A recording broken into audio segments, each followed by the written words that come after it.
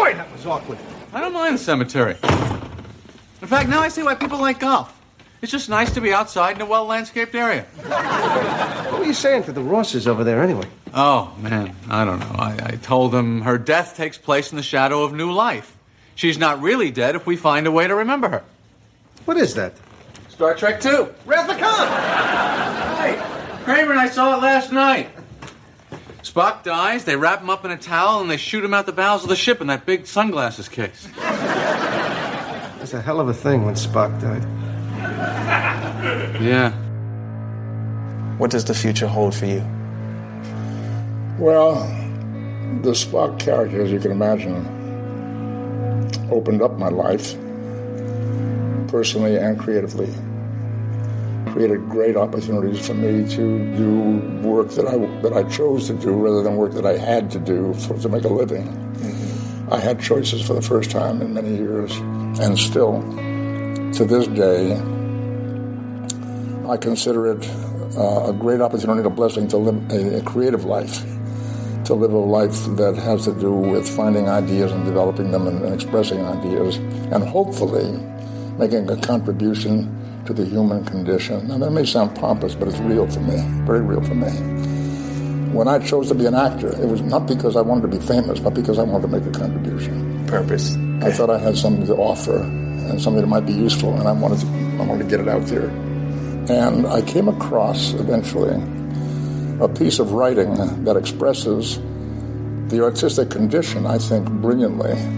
It says, Edwin Booth, the actor, heard the solemn whisper of the God of all arts.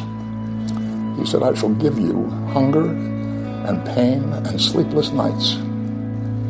Also, beauty and satisfaction known to few and glimpses of the heavenly life. None of these shall you have continually, and of their coming and going you shall not be foretold. And that to me sums up the life of a creative person.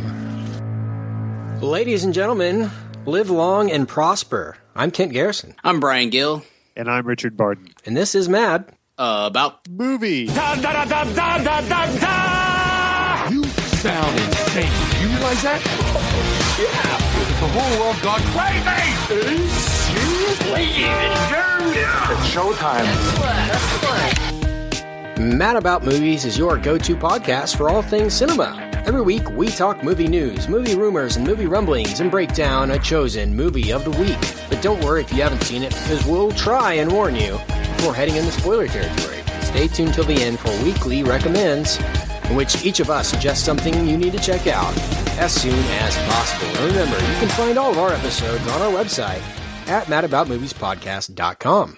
This week's movie of the week is what, Brian? This week, we're talking about Will Smith and Focus. So what about the big con? You mean the one where we make so much money we all retire? You see, there's a science to getting people to trust you. It's all about emotion, connection. There's no room for heart in this game. It'll get you killed. I'm putting the over-under on times I make a this movie lacked focus joke at 60. That's why I get the big bucks. That's why I'm a pro. That's why I was ranked on BuzzFeed. It's a website that people go to when they misspell BuzzFeed, but I was ranked 8th best third wheel comic relief sidekick on a podcast. Well, good. This movie was plenty of rack focus. Did you notice that? Plenty of rack focus in this movie. Hey, guys. Hey, director of photography, this movie is called Focus. So if you could put people in and out of focus as much as you possibly can, that'd be great. Thanks. Yeah. And that just starts our review of this movie. This is one that I was scared about. Trailers seem very Now You See Me. And I'm excited to talk about this one just because of the fact that we can compare it directly to Now You See Me. Buckle up. We need to come up with a better name for our listeners. You know what? Email in. madaboutmoviespodcast@gmail.com, or there's a little contact thing on madaboutmoviespodcast.com. But email in if you can and give us suggestions on what to call the listeners. Oh, I don't want to say, I don't like Mad Heads or something like that. But I think the Mad Heads are going to be, that's what I'm throwing out there right now, are going to be super excited for more Now You See Me related talk. That's a good call. For now, they're Mad Heads. If you can top Mad Heads, email us. But Brian. Yeah. Hi. How are you? Hey, I'm here. Good. I should tell the listener, the Mad Heads, excuse me. I'm having like major technical issues, so this may be like my worst episode of all time. I apologize. Well, that's going to be hard to do. I know. Yeah. I mean, it's hard to top like last week. So now last week I felt pretty good. It was probably like, all the, I don't know, maybe the 15 straight weeks before that, perhaps, something like that. It has been a while, fellas, since we have all three been together and done a normal episode of the Mad About Movies podcast. So lots to do and get to this evening. We have American Treasures to nominate this week. It is the first episode of the month of March. And so, of course, American Treasures are in order. Plenty of great weekly recommends to get to. I know we didn't do those last week in our Oscar episode, so we're going to make up for that absence. And, of course, movie news, rumors, rumblings to get to as well. Some juicy ones this week. But before we do that, guys, we have a little house cleaning to take care of. So house cleaning music, please. Oh, yeah. That was a jam, Ken. So last week, I officially announced, prior to our review of the Oscars, we now fully accept donations on our website at madaboutmoviespodcast.com. And much to my surprise, within minutes, literally, of posting the episode last week, we had people already donating to the cause. Lots of people, yeah. Lots of people. Very surprising. Once again, if you just go to our website and right in the middle of the homepage there's a donate button. It's real simple. You can either check a predetermined amount to donate, or you can fill in the amount that you choose to donate. If you want to choose more or less than the predetermined amounts, that's perfectly fine. Every dollar that you donate helps. And we would like to, like we promised, shout out to the people that have already donated to the cause. And so, Richard, take it away. Yeah, and I'd like to say before that we're not getting, we are not and will never get rich off this money. Right. But we the show cost us money, and by us we mean Kent. And so we would like to take that burden off Kent. I think that's the main objective, right? So just so you guys know, all this money goes towards server space and website fees and a little bit for cocaine and just to preface, and movie tickets. Just to preface, we as of this week, after a week of having donations on the site, we're about a third away to our yearly goal. Yeah, our goal for the entire year to fund our servers and website and such. So almost there. And once again, the people who have donated are greatly appreciated. But if you haven't donated and you want to, feel free. Go ahead, Richard, and we will shout you out if you do. But go ahead. Here's the biggest donations of the week are a $25 donation, guys. $25, wow. and think about it this way: when you're donating money, think of it per episode. We've got almost 150 of these things now. And you think, and then it's minuscule. We're providing an hour and a half of content for under $1 at this point. Right. So, but for a wonderfully generous donation, $25 by Kirsten Geens, who's written us some fun emails and stuff as well. Always feel free to contact the show. We try to get to everybody when we can. But $25 donation from Kirsten Geens. Another $25 donation from Craig Chatfield. So thank you, Craig. Thank you, Kirsten. I think I said Kristen last time. I apologize. Kirsten, obviously. Another $25 donation from Greg Duncan or Gregory Duncan. So thank you. And we have a $15 donation from Gordon Beadle. Thank you, Gordon. One of my favorite listeners, Gordon. Yeah, Gordy. Just so you know. Gordy. From across the pond, right? Yeah. No, Gordon's from here. Oh, is he? I just assumed with a name like Gordon that's just... I think Dan Newman is our buddy in England. Okay. And Dan, you still haven't donated. I'm watching you. And we will shout you out if you donate. We will call you out if you donate.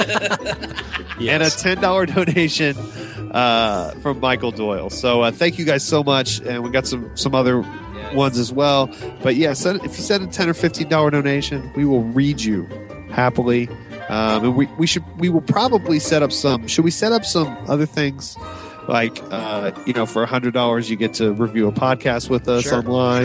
Sure. You want to do that? Let's set that as an objective. Sure. I'll just go ahead and say it right now. $100 donation, you can be on a podcast and review a movie of your choice with us. How about that?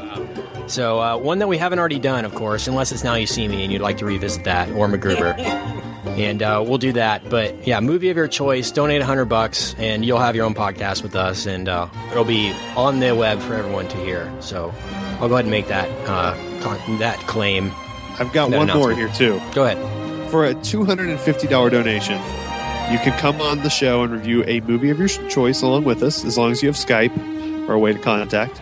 And you will get one of our first microphones that we recorded. Yeah. The original episodes with, all signed by the three of us. So for $250, yes, one of our original microphones and a movie of your choice. Sound good? That is a great deal. Okay. How could you pass that up? Yeah. Original. You know what? I'll go as far as to say, if you're from the Dallas area and you donate that money, we'll record it live in the studio, do a video version of the show like we did for our end of the year episode. Throw that on YouTube, so there will be video proof that you actually got to hang out with the crew. We'll take you out afterwards to By the end of the week, you will be more famous than we are. Yes. So $250, you get the signed microphone and all that good stuff. So yeah, in Dallas area, we'll think of some other great thing for you. Not that we expect anyone to donate that much money, but we will throw things at you if you do and call you the greatest listener ever. But donate what you can. If it's 50 cents, it helps. It's just the show is, it's not expensive, but it does cost money, and we love doing it, but not that much. No, I'm kidding. Of course, we would do it for free, but luckily, thanks to you guys, we don't have to. And once again, I will say that the T-shirts are going to be eventually on the website. We're still looking into the best way to do that. Mad About Movies logo on the shirt. A funny catchphrase on the back, of course. Yeah. Now You See Me. It's going to say, something hilarious. I watch Now You See Me with Mad About Movies or something like that. Can't wait for that. But so shout out to those people. Yeah. And I want to shout out to two people real fast who have reviewed the show on iTunes and given us 5-star reviews. And once again, if you can't donate, you don't have any money, we understand a lot of students and such listen to the show. You can barely afford ramen, and you're probably never going to give any of that lack of money to us. So an iTunes review goes a very long way for the growth of our show and getting our show's name out there and everything. So if you like what you hear, you're always welcome to go leave a 5-star review on iTunes, and that is almost just as appreciated as any donation that you could make. So we've gotten some great ones in the past just few days here of people who have just discovered Mad About Movies, and I want to shout out those people just real fast. I want to say thank you to Elite 13, who left us 5 stars and says, first off, I'd just like to thank this group of guys, as this was the first podcast that has become a must week to week for me. Excellent insight and hilarious commentary. So thank you, Elite 13. I was showing you your name. But thank you. And I want to say thank you to Tim Fisher, who left us a review today, actually. And he says, I love this podcast. Smart, funny, same sense of humor as me, my sister, and my best friend. I feel like I'm talking to them when I listen to this podcast like we usually do after the movies we watch. And by the way, I don't got friends. I got family. Yes. Nice. Well So done, now, on sir. that same note, how hot is your sister? Please send a pic of your sister, preferably if she could do it, so you don't have to see it beforehand. Yeah, and let's- send it right of on. course, obviously, if she's of an age that we would be attracted to her. And If she's 14, just don't worry, this never happened. just a reminder to all our female listeners out there that I, Kent, am the only one of us who's single. So Yes, send them our way. that's why I ask. I'm setting you up, man. Appreciate that. I forgot to leave that. I forgot to say that part, and that is crucial. It's for my main man, Ken. That does it for house cleaning this week, guys. So let's move on. Let's talk a little bit of movie news. Movie news. Yes! Rumors and rumblings. That's awesome! Let the filibustering begin. Richard, you've become the movie news guru of the wow, show. yeah. And I believe there's some movie news that applies more to you and Brian than it does to myself, although I like to claim it does. that involves our favorite person in the history of Mad About Movies, Mr. Will Forte. Orville Willis Forte IV. Right. So break the news. Break the news for the Mad Heads. So we've had a lot of Will Forte content online. I really recommend the Grantland piece on him, and we will probably talk a little more Will Forte. I'm guessing between the three of us during Weekly Recommends. But because of Last Man on Earth, which came out this week on Fox, Mr. Forte has been doing a lot of press work. Yeah. And also, if you're a new listener to the show, we don't think this is the biggest movie news of the week. We're going to get there, but Mr. Will Forte is the patron saint of this podcast, so that just needs to be said. But it looks like MacGruber 2 is priority number one, and the cast is excited, and it looks like they've all signed on. Kristen Wiig, Val Kilmer et al. And that's, what do you guys think? You excited? Oh, really? Val Kilmer signed on. They said the entire cast. I didn't know that. I thought it was just Forte expressing his interest to make Did you see the sequel. The piece online? Yeah, no, the cast is all in, but the piece online, that the first idea instead of Last Man on Earth was going to be a like best friends show starring Val Kilmer and Will Forte, and they were going to play themselves as best friends. That was the first idea for the show, because apparently Val Kilmer just came. There's a quote by Forte that says Val Kilmer was looking to buy a house in Malibu, and he came up to stay with Will Forte while he did in L.A., and he ended up staying for like 2 months. And they just lived together for 2 months last year. That's incredible. Just to be a fly on the wall there. Good grief. I'm sure we'll talk more about Last Man on Earth and Week Recommends specifically, but Brian, what are your reactions to now confirmation that MacGruber 2 will happen maybe in the next year or so? Let's do it. Yeah, they said they're going to write it now that Forte just finished last week editing the last Man on Earth. It is now what he will look to make. You know what? Yeah, hopefully he makes it now, because, and again, we'll talk about it more at the end of the show, but it looks like Last Man on Earth is going to go for a few seasons here, at least, really so that'll take up a lot of his time that he could be spending on MacGruber. So that's my only concern. Brian, what are your thoughts on now, like I said, the confirmation of MacGruber? It's awesome. I tweeted at him yesterday and said, "Hey, we've got a prequel idea for you whenever you're ready." So one of these days, maybe I'll just keep bombarding him. I'll just be that obnoxious Twitter guy, and maybe we can get our idea across to him. I don't maybe think... we just put the script together and send it to him. See what happens. Sure. I don't think that this prequel idea has been fully fleshed out for the listener here. And I'm kind of curious as to what it is as well. So if you could delve more into that idea for right now for me, that'd be great. Yeah, so what is absolutely. it? Yeah, Richard, you tell, because I don't remember all the details anymore. I've got it written down somewhere, but well, the main gist is pretty simple. It's kind of an Expendables style. I'm already movie. in. So the first idea is essentially placing MacGruber into the Expendables. But if that can't be done, not Will Forte, MacGruber. Yeah, just MacGruber. Yeah, it's like Stallone, Statham, Schwarzenegger, Lee, Terry Crews, MacGruber. Like he acts, he's in character nonstop. So we got talking about that idea, and the best part of MacGruber, and it's a hard thing to say, is the part where he rounds up Frank Corver, Tut Beamer, Vernon Freedom, Tug Phelps, Tanker Lutz, and Brick Hughes, right?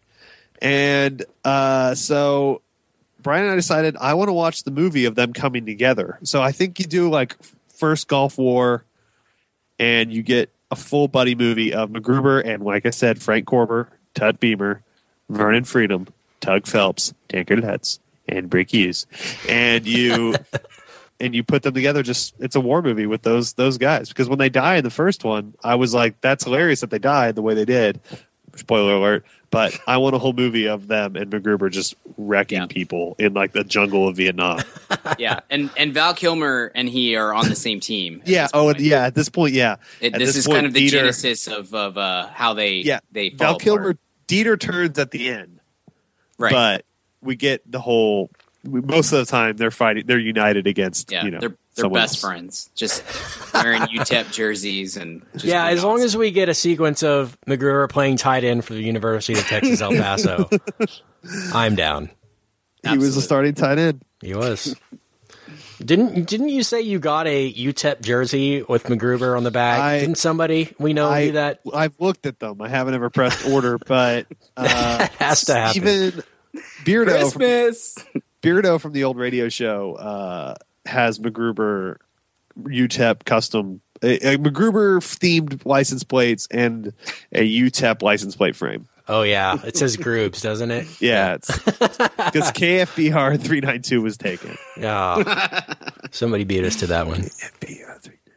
But that's great news. That's awesome news. But let's get to the big smashing news of the week. That's big news in the Mad About universe. But in the other universe, the only other universe in cinema, the two big ones are the Mad About universe and now the Marvel Cinematic Universe. Yeah. We've got Spider-Man director and date. It looks like it's not going to be Sinister Six, right? I'm like the least comic book efficient. No, it's Sinister Six is still happening. I believe that's a DC. I mean, that's a Sony property. What's the? Okay, because the director they brought in to do that. What's just the one where Spider-Man shows up? You guys have to help me here. It's Sinister Six. It is, okay, but it's because that director was originally talked to about that at Sony, but now apparently he's moved over with the project to do the Marvel Spider-Man standalone. Okay, right. The Marvel Spider-Man standalone is being released in 2017, and the official title I've seen is The Spectacular Spider-Man. And that's pretty awful. I was hoping for Superior Spider-Man, which is the comic series that's going around right now. It's pretty great. Racist. Sorry about all the Spider-Man. Yeah. Yeah. How about just the new Spider-Man? Yeah, I like that. I like this one won't have an origin story. We promise, Spider-Man. No, it will. It definitely will. You know what? And that's what I wanted to talk about with this really news. Change it. Like, yeah, he was a delinquent kid. Had a couple drug problems, and then was, had relations with the spider or so. I don't know. I just want something different. Maybe not that far. But. No, I want to see that part. I want to vividly see it in a Disney film. When Marvel announced that they had acquired the rights to do Spider-Man in their MCU, their cinematic universe, they said they wanted to focus more on Spider-Man's times in high school. And this is why I just don't care. Yeah, I want to see him be Spider-Man. Yeah, you're right. I think they'll make him be Spider-Man like while in high school, which I've seen like animated stuff on that before, and it can work. Yeah. Because what it'll do is kind of make him, when he does join with Avengers, is kind of like it'll be an easy role for that character to fit into kind of the apprentice intern role. No, yeah, you're right. It's just I just hope they don't take a step back as far as where we are now in the story. And I realize that it's a completely different studio, different franchise, really.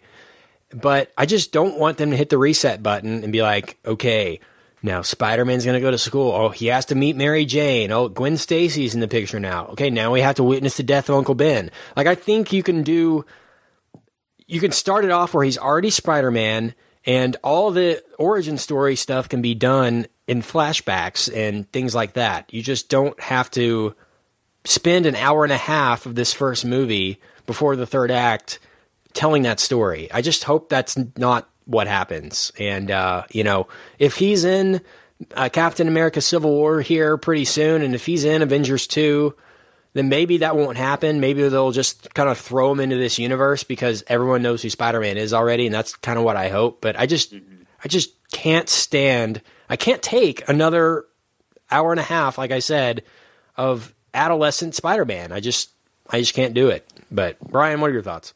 Yeah, I'm with you. I don't want it. I hate that Spider-Man has become such a beating because I love Spider-Man. I love that character. I've said before, I just think it's so easy to do, and I don't understand why it hasn't been done correctly. So yeah, and it's weird they're doing it with the cast of Glee this time at that high school. Yeah. But just, we all know the origin story, and if you don't, you can go watch a movie that came out like 4 years ago and rediscover the origin story. Just jump in and go. We don't. I just feel Uncle like Ben lives, right? I just don't remember. His teeth do, and Martin Sheen's teeth do. I don't know. Just respect the viewer and trust that we're going to know what a little bit about this property. You know, this, I don't know, third biggest superhero ever before we walk into the theater and do something different and interesting and fun. Yeah. And we should mention that the director we're speaking of is Drew Goddard. And he brought us Cabin in the Woods back in 2012, which was on my top 10 of the year in 2012. I really liked that. That was a and joint. He works with Joss well, yeah. Yeah, that was a joint venture with Joss Whedon, so it was kind of a natural fit there to go with Goddard for the new Spider-Man film. It also says here he's directing Sinister Six. I don't know if he's pulled out of that project. Did you say that he did pull out of that, Richard? Yes. I think he's doing both. That's the last really? I had seen. That's the last I had seen. I'm not by any means. Well, because I know he had agreed to direct the Daredevil series that's about to premiere here on Netflix within the next couple of months, but he dropped out of the director role of that, and he's just an executive producer of that series now. And so maybe it's sort of the same thing here. Maybe he's just going to sort of stay on Sinister Six as an advisor and focus his efforts on Spider-Man. 2017 is 2 years away, so he's got to be working on it already, you would think. But I guess we'll have to see or get confirmation for that rumbling at a later date. But that's some big news. So we have some other sequel news, guys. In this sort of same vein, more science fiction than comic book. There's a film that came out in the 1980s that has become a cult classic. And it's directed by a person we've discussed many a times on this show. And his name is Ridley Scott. And it's one of his more celebrated properties, not one that he's really embraced as much as, say, Alien over the past couple years. But the fan bases have spoken and begged for years for a sequel to be made to Blade Runner. And now we actually have confirmation that a Blade Runner sequel will happen within the next couple of years, with Harrison Ford returning in the role of the Blade Runner. So big news for Blade Runner fans. Yeah. You a Blade Runner fan, Brian? Oh, absolutely. Blade Runner is sci-fi royalty to me. Like, that's one of the most influential and best sci-fi films ever. And Harrison Ford's fantastic in it. And Ridley Scott really, like, Alien's great, but Blade Runner kind of stands out as just kind of a sci-fi masterpiece in a lot of ways. And so it does not need a sequel at all. Like, there's no reason for that other than Ridley Scott is kind of in a get them checks mode at this point. Yeah, well, Ridley Scott is not directing it. I know, but he's making bank. Oh, sure. Sure. And he same as with the Alien prequel or sequel that we'll talk about next week, I think. Yes. So Ridley Scott says he wasn't sure if he was ever going to return to do it. He has other priorities, biblical epics. He has an Exodus, Gods and Kings sequel to work on, I'm sure. No, hopefully not. Maybe a sequel to The Counselor. I'm hoping for that. Grief. He's on a roll. But the director we have confirmed is Oscar nominee Denis Villeneuve, who brought us the film we reviewed last year, Prisoners. And this guy has talent. I thought the directing was one of the best parts of Prisoners. This guy has an eye for great cinema. So I have a little hope here. And he has a movie coming out this year called Sicario that stars Emily Blunt. And, of course, he had a movie called Enemy last year that starred Jake Gyllenhaal that I've heard decent things about. So Blade Runner sequel is happening. And an Alien sequel is happening, too, which we'll talk about next week, of course. But here's the issue with the Blade Runner sequel. Have you guys seen that movie? I actually watched it yesterday, and so yeah. Yes, great movie. I'm stealing a point directly from our friend Jason. We talked about this yesterday. So Jason, if you're listening, thanks for the point. But one of the things that makes that movie so great is the closing chapter where it's ambiguous and it leaves it open as to whether or not Harrison Ford's character is a replicant, which is the big thing. And it's fantastic because, and I'm just stealing this directly from Jason. So get your own podcast, Jason, and then you can make these points. The reason that's so great is because it never asks the question. It just kind of like an hour later you're thinking about it and you start to wonder, wait, was he a replicant the whole time? And it's just it's so well done. By the way, for those who haven't seen it, replicant meaning artificial intelligence. Go ahead. Right. Yeah, the android. See Blade Runner. Please go see Blade Runner. If you do a sequel to that and you have Harrison Ford star in the sequel, then it answers that question. And that's, to me, that kind of cheapens, but it messes with the legacy of the original film. Because that's part of its charm and its beauty is that you don't know the answer to that question. You can think you know the answer to the question, but you don't definitively have that answer from the director, from the filmmaker, from the script, whatever. Yeah. If he comes back if he comes back for the sequel, he will either look the same and therefore he is a replicant, or he will not look the same and therefore he is a human. And that to me, that messes with the entire integrity of the original film. I don't know. Yeah. Not a fan of this decision here. To me, this movie, if you're gonna make a sequel, I mean, this begs for a reboot, if anything, a new envisioning. You don't have to bring Harrison Ford back to this movie, this franchise. Yeah, Chris Pratt is out there. No, but I mean, when you talk about Indiana Jones and you talk about making another Indiana Jones, like Spielberg's like, man, I really want Chris Pratt for this new Indiana Jones movie. You don't have, I feel a lot worse about replacing Indiana Jones than I do about the Blade Runner. I just don't connect Harrison Ford as much with that role as I do Indiana Jones. And I know I don't want to make this into an Indiana Jones conversation, but it just doesn't feel like I need Harrison Ford in this. This could be a hot young, a Bradley Cooper or somebody could jump into this universe. Maybe it's Harrison Ford's son and you have flashbacks to Harrison Ford, or you have maybe Harrison Ford as a cameo, but it doesn't.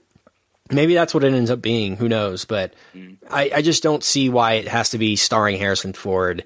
This is a perfect property to reboot, if not make a sequel to, and make it something completely different and new, other than, like you said, just kind of piggyback on the other one and continue that story, which ended so well. I mean, it ends on a really high note where it kind of lends itself to a sequel the way it ends. It's not something that I'm begging for, but, I'll see it. We're getting a Mad Max sequel this year, so, I mean, it's just about any sci-fi property of the past 30, 40 years is going to eventually get its return to the millennials. Will get their version of that. And that's great, because we are in a great age for sci-fi, which is huge for me, because I love science fiction, and I always have, and I'm a huge sci-fi nerd. This is one of those movies that's like this. That one doesn't need to be touched. We don't need a Jaws reboot. Okay, we don't. There are certain movies that speak for just yourself, leave them alone. Just leave them. I mean, we have Sharknado. We don't really need Jaws. I don't know. I feel like this is one of those cases, and I don't feel like I'm the one who will get the most up in arms about sequels or prequels or reboots or anything like that. I just kind of take that as part of the business. But this is one of those where just leave it alone. Don't touch it. 100% agree. Well, guys, it is the first episode of the month, and it's time for American Treasures.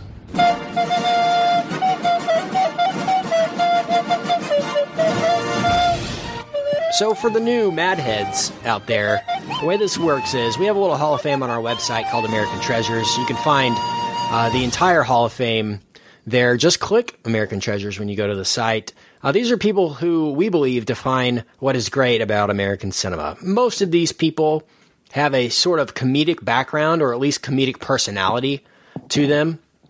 And we have a couple requirements here. They have to be in their field for at least 25 years or 50 years old.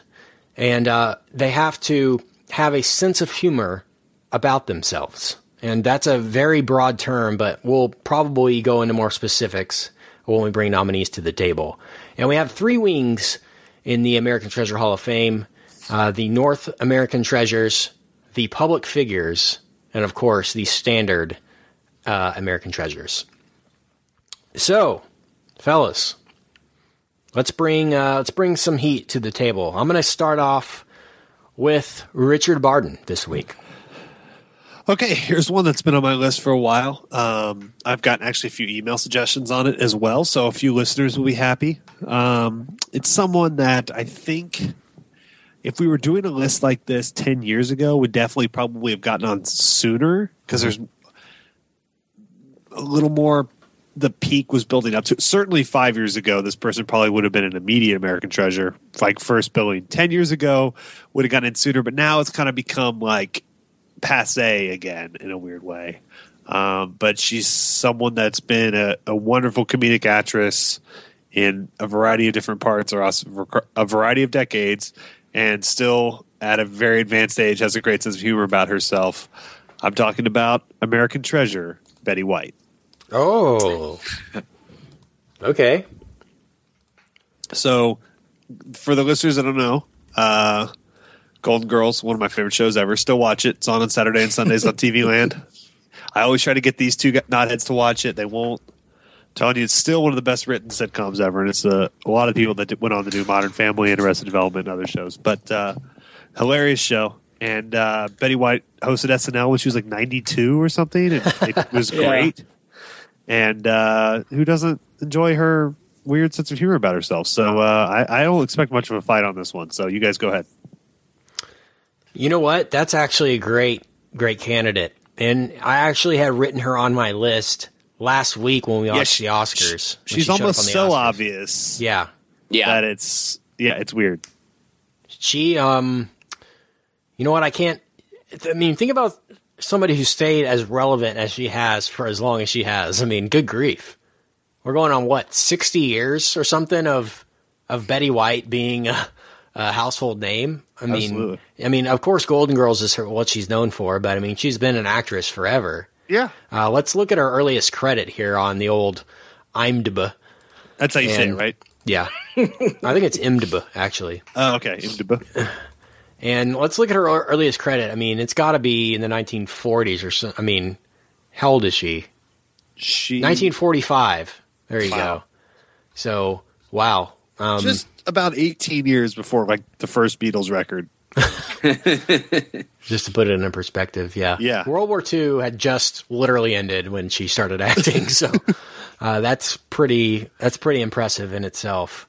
I mean, the credits speak for themselves as far as I'm concerned. Carol Burnett, Tyler Moore, Carol Burnett show, the Betty White show. She had her own show for a while. Love Boat was greatness. Golden Girls, of course, and Golden Palace.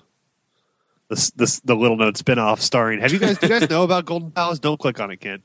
I thought it was a gambling website. Is it not? Yeah. The Golden Palace is the Golden Girls minus Dorothy. Well, I'm out. Dorothy is the best one. Dorothy's great, but so no B. Arthur, and they go to run a hotel, and they're running. Okay, yeah. And hold on, don't look at it, guys, because it's too funny. Do not look at it.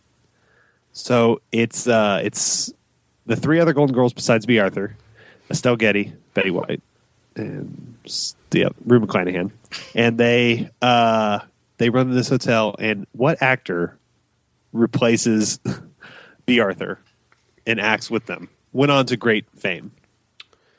Ooh, give me a little hint. Brian, are you looking? No, I'm not looking. This is in my brain somewhere, and I can't figure he's one of the Ocean's 11. Yes, okay, I got it. Don Cheadle? Yeah, it is Don Cheadle and the 3 other Golden Girls, and they run a hotel. Oh, and Cheech Marin of Cheech and Chong fame. Yeah. Yes. Yeah, it's awesome. It's a show that was only on for a year, but should just always be in reruns somewhere. Wow. Because who wouldn't watch that, right? Yeah. But it switched networks. It went from like NBC to CBS and became Golden Palace. But yeah, and then obviously later on with Hot in Cleveland, masterpiece of modern television. No, but I think you're forgetting Betty White's Off Their Rockers. her hidden camera show. Yeah, see, that's what I'm saying. Like the last few years, she's kind of become so omnipresent that it's like not as cool to like Betty White, but I'm still going to say she's an American treasure. I bet she's worth a crap ton. Yeah. I'm seeing here, and I need to look this up because I didn't get to see it because I, believe it or not, don't follow WWE, but she was on WWE Raw as Betty White. I want to see her wrestling the Big Show. Wow. Yeah, like this awesome. year. Yeah. Man. But that's greatness. But she gets my vote, Betty White. Okay. Brian, not that it matters. Yeah. But for the record. I know. I have nothing but good things to say. It's a about Betty 2/3 majority, by the way. Yes. We got to get to that point. But we do have a special. It's great if you can get all three. Unanimous is important. Yeah, no, she's got my vote. I think she like embodies the sense of humor about oneself that we so treasure for American treasures. So Betty White, all the way. And if you look, there's a subtle nod to her. If you look at my Twitter profile, it says I'm from St. Olaf, Minnesota, which is a fictional place where she was from on Golden Girls. Nice. Boom. Okay, I'm gonna bring. So that confirms it. American treasure, Betty White. She's gonna look good in the vest. She is. We're gonna have to get a female formed one because we don't have many of those. We have to get them custom made. Right. Yeah. But we should send her that one for real. Like she might wear it. I don't just the female wing of our American treasures still needs a lot of fleshing out, and we're working on that. But it's pretty strong. That's a good 4 or 5 women I would definitely want to hang out with. Yeah, especially all at once. And it will only grow. Like we've talked before. Like Amy Poehler, Tina Fey, these people we love so much. And yeah, they still meet the age requirement. Yeah, they'll be there. Don't worry about it. I had actually a female to bring to the table, but Richard kind of spoiled it already. He already mentioned her in his Betty White spiel there, so I'll save it for another day. She was. I think I know what you're talking about. She was potentially one of mine that I was going to bring today. Too. Yeah, but I'll save that for another day. But I'll keep it sort of relevant to Betty White here, age-wise. And I'm going to bring somebody to the table who is responsible for an entire generation of fiction. This is somebody who spawned literally an entire industry single-handedly. He's lent his hand to basically the past decade and a half of blockbuster cinema, whether he likes to admit it or not. He does receive credit for a lot of it, but this is a pioneer in his industry. This is 100% a person who has a sense of humor about himself. And when I say his name, you'll probably agree with me. Guys, I bring to the table this week American treasure Stan Lee.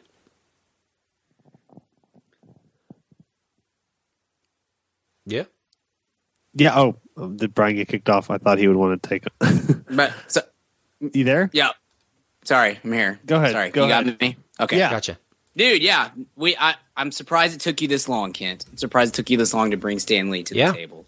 No, his impact has been fantastic, and you can't undersell what he's meant. And to us, because we all like blockbuster type films. I think me and Kent maybe a little more than Richard, but that's, we all like that sort of movie. I was never a comic book guy, but I had a lot of friends who were because, nerds all hang together. And so I knew what a big impact he had on those guys. He created some incredible characters. And so, yeah, all the way. And I love his cameo bit. I think it's really funny. And I love when he just shows up. Yes. Especially like Big Hero 6 when he's a painting on the wall. Things like that. Like I think that's really funny. And I enjoy that bit. Interesting fact about Stan Lee. He's most well known, of course, as the founder of Marvel Comics, the creator of some iconic franchises in comics such as Spider-Man and the Avengers.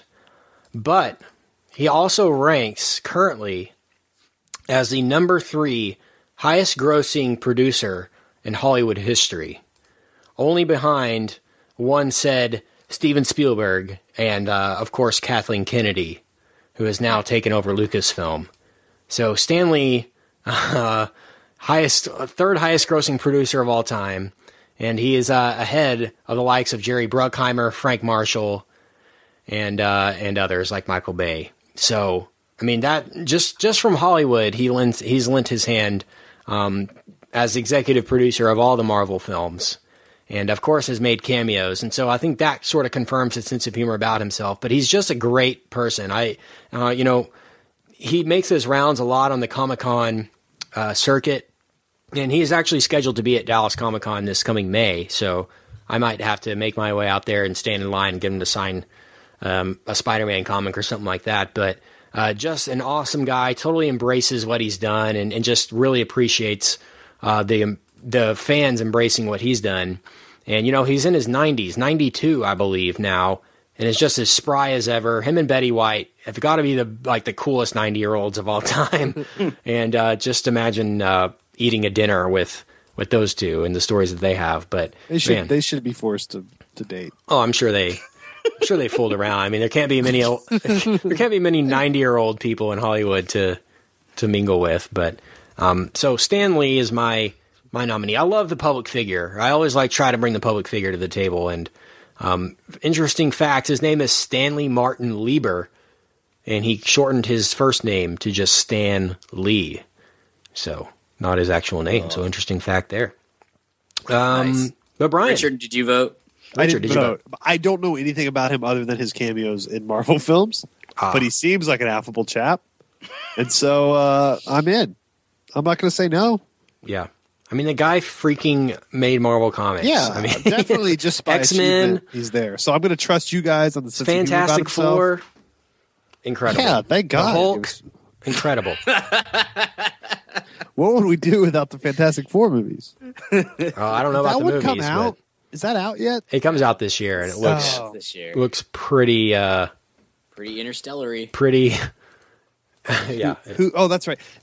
What studio's behind that? Is that Marvel proper, or is no? It's Fox. No, it's Fox. Oh, it's Fox. Okay. It does have Miles Teller though, so things are looking up. Yeah, I'm still so confused on him.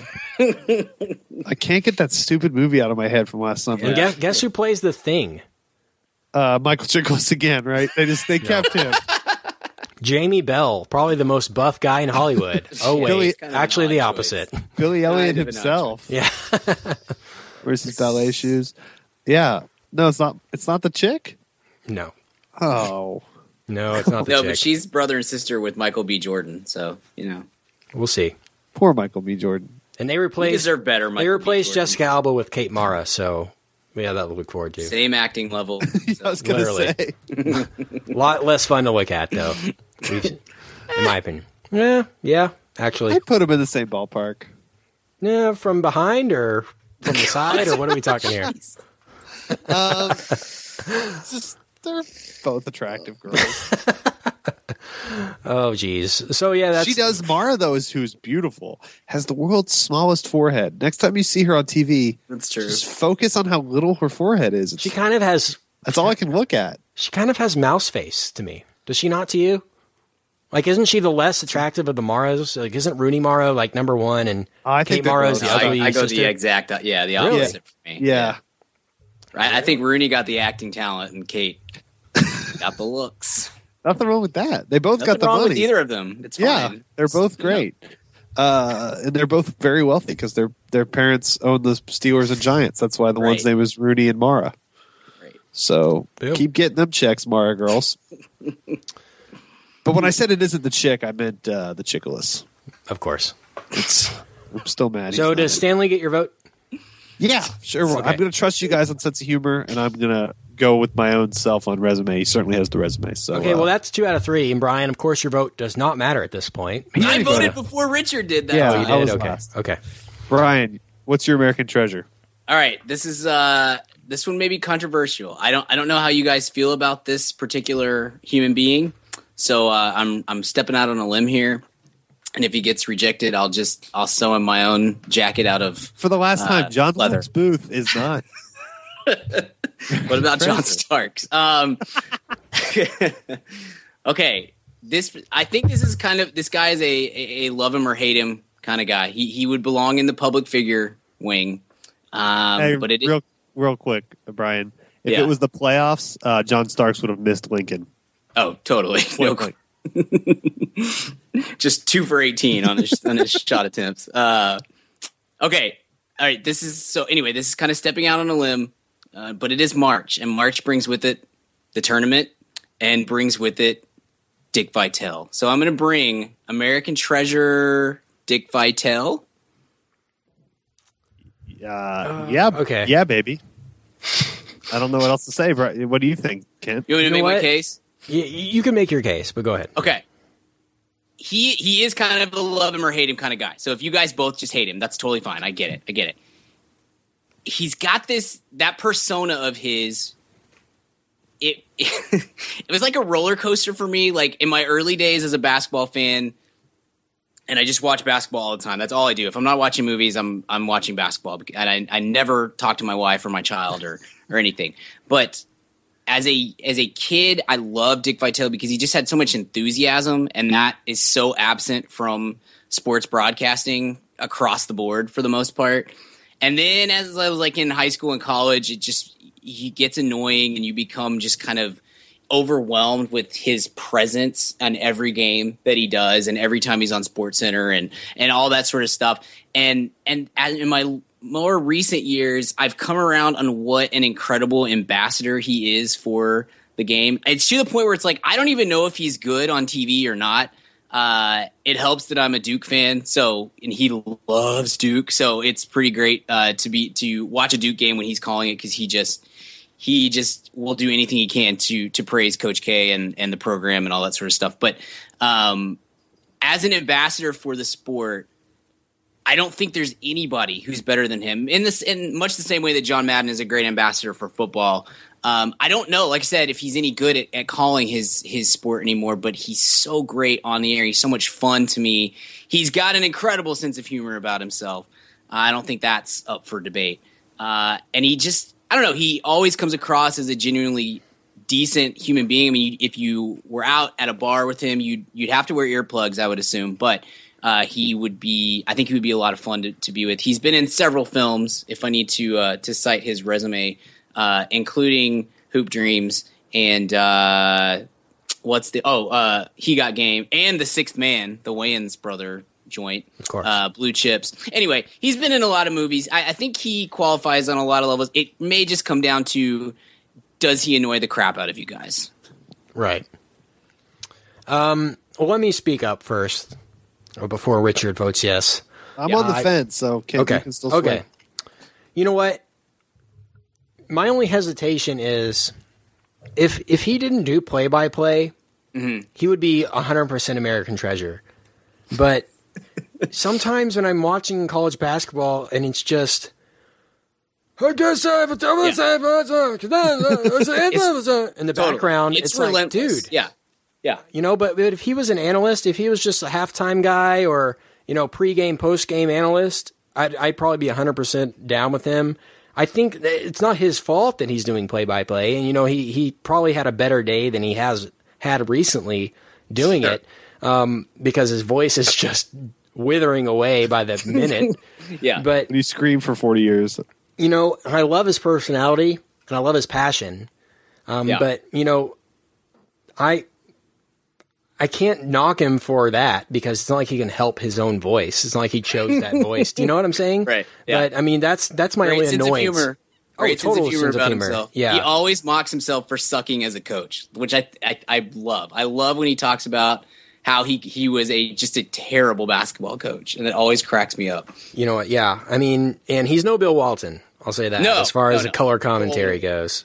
But a great ambassador for college basketball, I will say that. And like I said, passionate, very funny person. Somebody I would definitely love to hang out with for a day, have a beer with. I need to look him up on Thuzio and see what he's running these days. I'm sure we could Mad About Movies listeners could throw some cash together and get a little Dick Vitale party going. Right. I would attend that. But so that's my only hesitation. But sure. I'm gonna have to hear Richard's opinion before I cast my vote here. So Richard, you have the floor. Yeah, this one's tough for me. I mean, I kind of went through the same phases as you, Brian, as a kid and then a young adult. I haven't come fully around on him like you have. I definitely appreciate it. And in Kent's point, oh man, this is a coin flip. Ken, I'm not happy making the deciding vote. Is there any way you're willing to? what's it coming down to you? Is it coming down to I'm sense really of on the humor, or fence. is it coming No. down to overall impact on pop culture? Yeah, Movie, maybe his movie roles.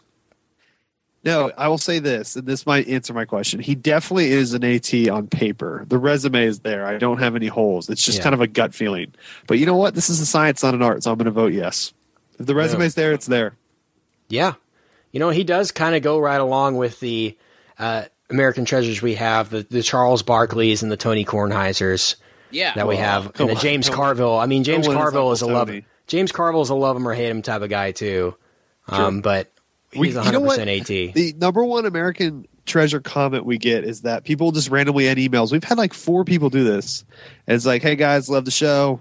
Here's really thought whatever Blake movie, this, and that. Okay. By the way, James Carville rules. And it's like always someone different. And it's like, yeah, he does. Yeah, he does rule. So, you know what? I'll have to agree and say American Treasure. I can't knock the resume. Like I said, he didn't choose his voice. He didn't choose the fact that he's doing play-by-play. I'm sure ESPN is like, Dick, get in there. I do play-by-play. Okay, whatever you guys say. Oh, whatever you want. Dickie B, baby. Yeah, guys. But hold on. Diaper Dandy. Hold on. Richard, breaking news? Breaking news. I'm on Thuzio. Okay. And Dick Vitale is on here. But Thuzio changed their format.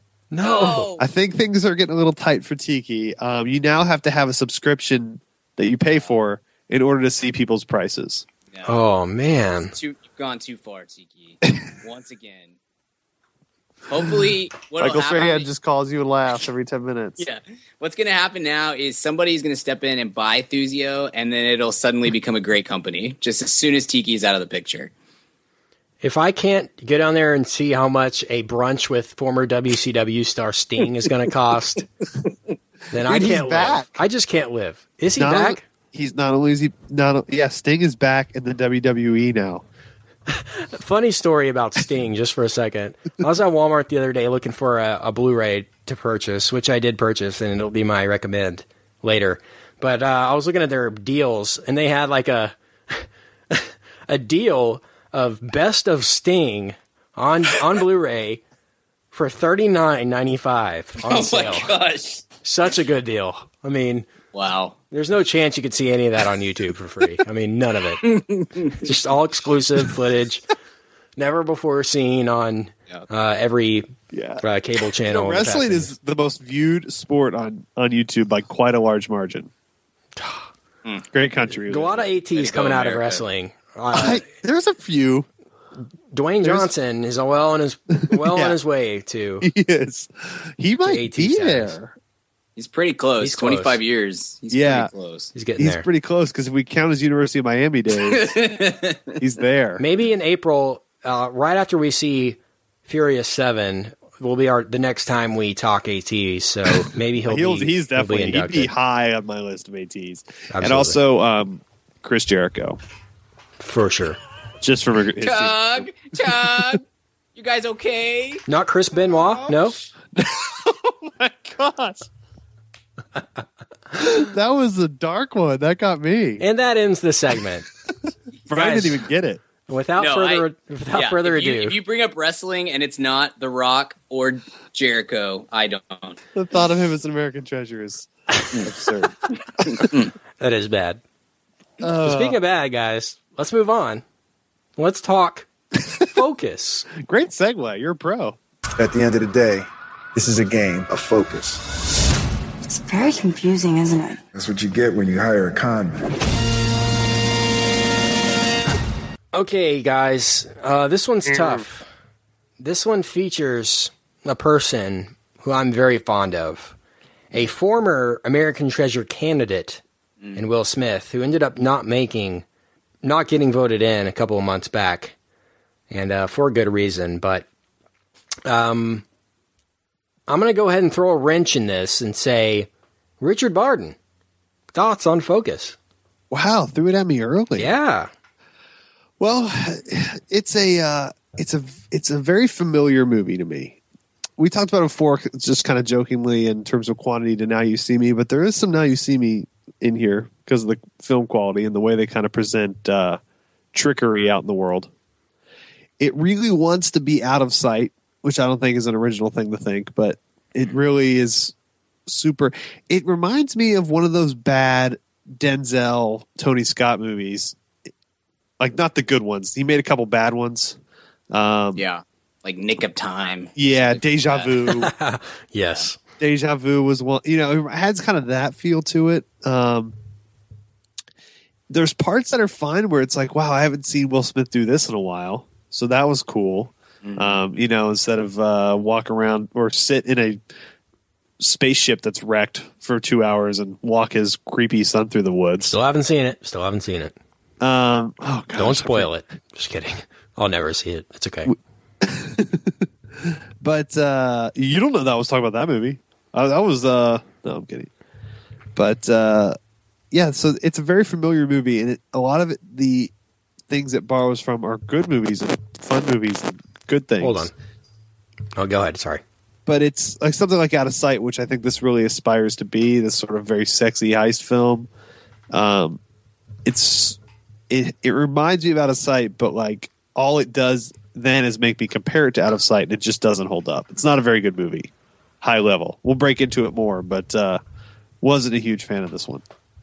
Yeah, Brian. I think I'm going to end up being higher on it than both of you guys.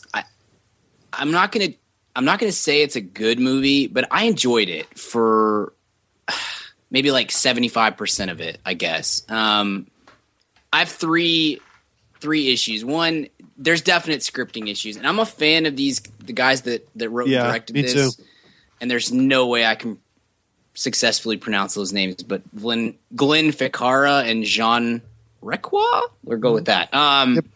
Crazy Stupid Love is a movie that I really enjoy a lot, and it has grown on me over the last couple of years. I love that film. I thought Carell was great in that too. That was like the precursor to Foxcatcher as far as like his performance standpoint goes. But anyway, I'm a fan of what they do. I don't know. This script needed to be reworked. It needed to be tightened up. It has simultaneously like too much exposition in some parts and not nearly enough in other parts. And you just like get bogged down in like con man lingo that nobody knows what it is. And I'm sure I'm going to guess it's mostly made up, but it's not, it doesn't quite work from a comedic standpoint. And so you just kind of get bogged down. So that needed to be reworked. Number two, I love Will Smith, and I am becoming a huge fan of Margot Robbie. She is awesome, and I thought she was really, really good in this. They didn't work very well together. There wasn't a lot of chemistry between the two of them, and I felt like too much of the movie kind of hinged on whether or not you buy, especially the sexual chemistry between them. You guys both said Out of Sight, and that's spot on. Like, it's trying really hard. Out of Sight is like I don't like to use this term because it's so cliche and it gets overused, I think, but that's a really sexy movie. Mm-hmm. And this is trying to be that, and it doesn't quite get there because I just don't feel like those two work in that way together. It just didn't hit for me. And number three, we have got to stop using Sympathy for the Devil in movies. I am so sick and tired of that song coming up. Even in this one where it kind of like played into the plot, as soon as Rolling Stones kicked in, I was just like, okay, I'm out. Like it's such a checkout moment for me because it's too easy and it gets used way too often. So that's a small complaint, but anyway, to me there's a lot to like about it, and I admittedly am a major sucker for a con or a heist that's done even kind of well. Because for whatever reason, I just find myself kind of getting lost in what's going on there and just enjoying the ride, even though a lot of it doesn't make sense. Again, it has to be done at least passably well, which is why we all hated Now You See Me, because it wasn't done well at all. It was done great. Yeah, one way the closer you look. So I guess they could have fooled us. So anyway, to me, there was a lot that I enjoyed quite a bit of it, more than I'll say this: it was better than what the trailer led me to believe it would be, and worse than it could have been. That's kind of my like summation of how I feel about the thing as a whole. I'm interested to hear what you found that there's to like in here. Yeah, it sounds like you hated it. Man, I just found this movie to be so dumb. Like, in almost every level. I love Will Smith. And that's basically all the good I can say about this, is that Will Smith was in it. Will Smith's a cool guy. I want to hang out with Will Smith. That's really it. I mean, so much of this, in my opinion, just reeks of desperation. There's no reason, none at all, that this should be rated R. There's none. They forced so much into this movie. Sure. Like you said, to make it sexy, to make it edgy. And, we talked about Kingsman a couple weeks ago, and we said that the language didn't really bother us because it feels natural. It doesn't here.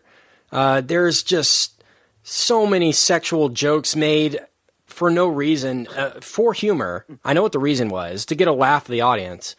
And for Will Smith to, go hard again. Yeah, because he does every... Will Smith is not the Will Smith of Men in Black days. He's going back to, adult movies now. They skipped out on a good 10 or maybe $20 extra million this past weekend by making this rated R. I mean, totally agree. I honestly was I went to the theater, purchased my ticket, was walking into the theater and looked at my ticket and saw that it said R on there. That's the first time I had heard that this was even a rated R movie. I was shocked at that. And there was nothing in this movie to justify that R rating. There's no violence, really, other than towards the end, which we'll get into during spoilers. But this movie wants to be smart. It wants to be clever. But it never explains or successfully shows the audience any way that it is clever.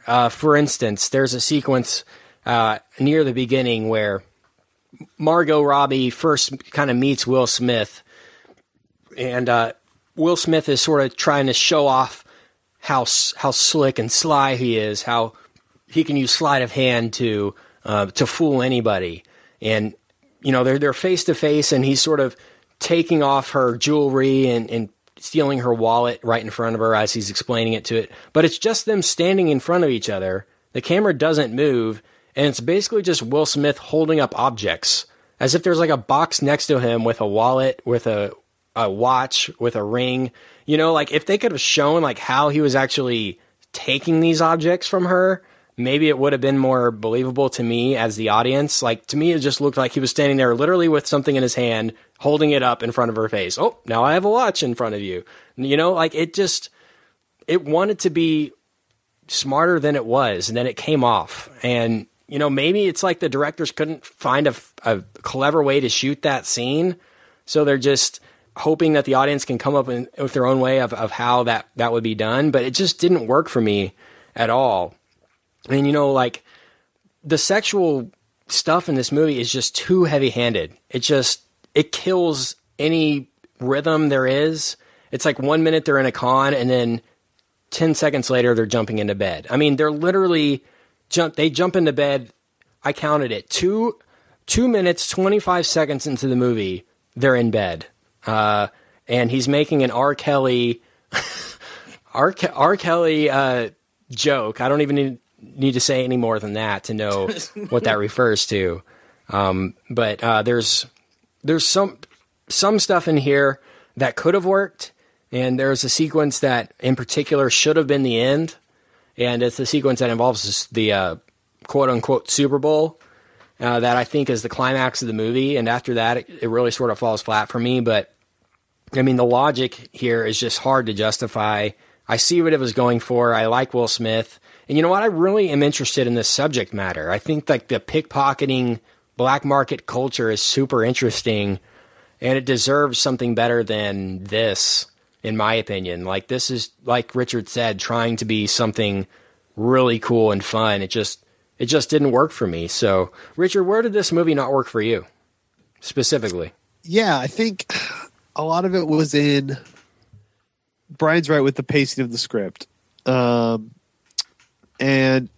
here's what I'll say to that. I can't really tell, though, because you're right, Ken, in terms of the kind of jarring, weird chemistry between, or maybe it was you, Brian, that said that, between Robbie and Smith. sometimes it like I couldn't really tell if some of the script pacing issues were because of just that sort of stilted thing they were doing, or because of the actual script. Like I wonder if the script, the jokes would have worked better with better timing. Does that make sense? Yes. Yeah. Totally. So like I can't really blame. I'm going to assign both 50% blame because it's hard. You know, the stuff that does work in here works so well that it makes me trust the screenwriters. But then Margot Robbie and Will Smith I trust them too. So as performers, they've been, pretty consistent in over a long period of time and short period of time, respectively. But it was a really weird movie in terms of the pacing of the dialogue. And you're right, Kent, like it really wanted to be smart with that quippy dialogue thing, but all that did was really expose how bad that dialogue was. Yes. Yeah. It really did. So, but good news though, this directorial team, their next movie, Brian, you know what it is? No. It is I'm serious, you're actually going to be excited. It's a Robert Carlock scripted movie. So the co-showrunner of 30 Rock. Nice. And it stars Tina Fey and Martin Freeman. Oh. And it's a romantic comedy of two journalists falling in love in the Middle East. Fantastic. Okay. So these guys will be back, I think. Yeah. These Glenn Ficarra, John Riquet, or whatever. Yeah. And Brian, I want to get more specifically into your dislikes first, and we'll get into your likes later. Yeah, but what did you dislike?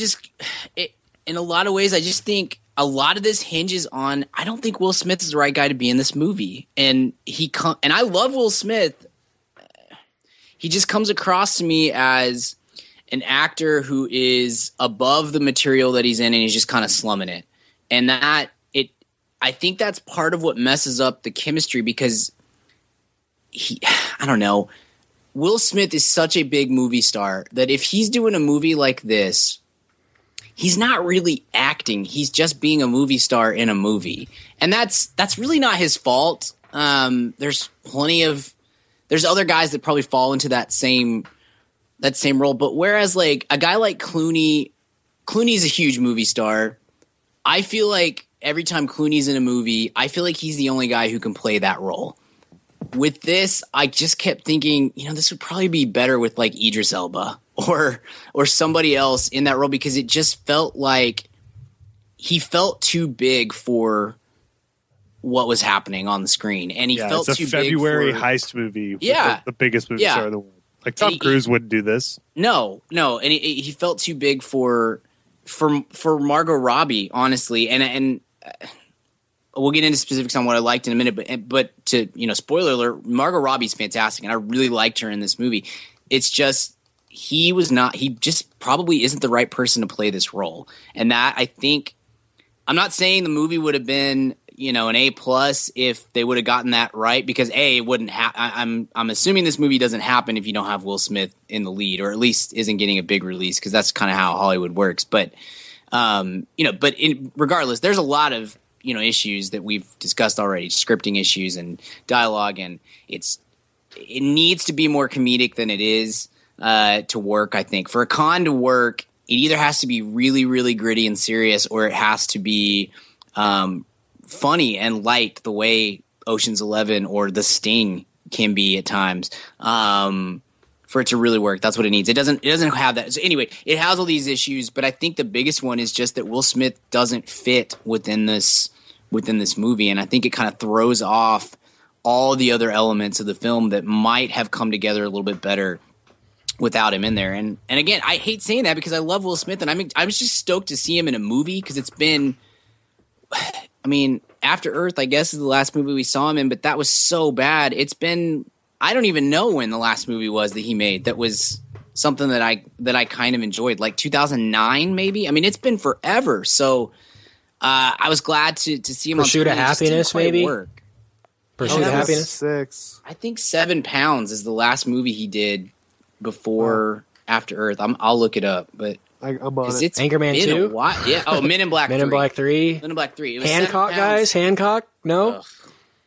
But it's been a while. So, and I Hancock. love seeing him on screen. And there were moments where it felt like he's kind of starting to get his groove back. And then there were times when I felt like he looked like he was 65 years old. And that he just looked like he was in pain, almost kind of slumming to this lower level sort of picture. So I don't know, man.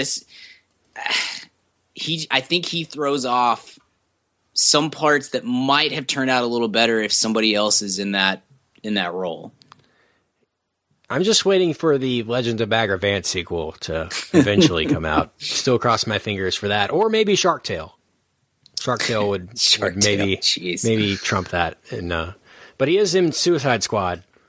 Yeah, coming out. He plays Deadshot, so he's returning to the DC Comics universe. So look forward to that, fellas. Also, Bad Boys 3. That has the best chance, though, I think. Yeah. Of all the DC properties, I feel that one has the best chance. Like that, no question. I'm kind of behind them making that movie. Like, hey, that's smart. That's I am too. A unique take on something. But Margot Robbie plays Harley Quinn, so looking forward to that. No, legitimately. And Jared Leto as the Joker could be cool too.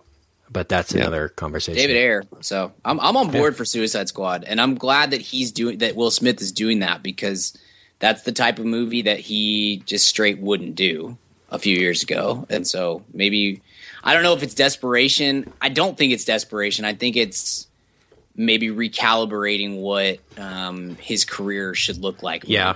I hope it is. I hope that's what it is, because he's a very talented actor and a movie star. And those two things don't always go hand in hand.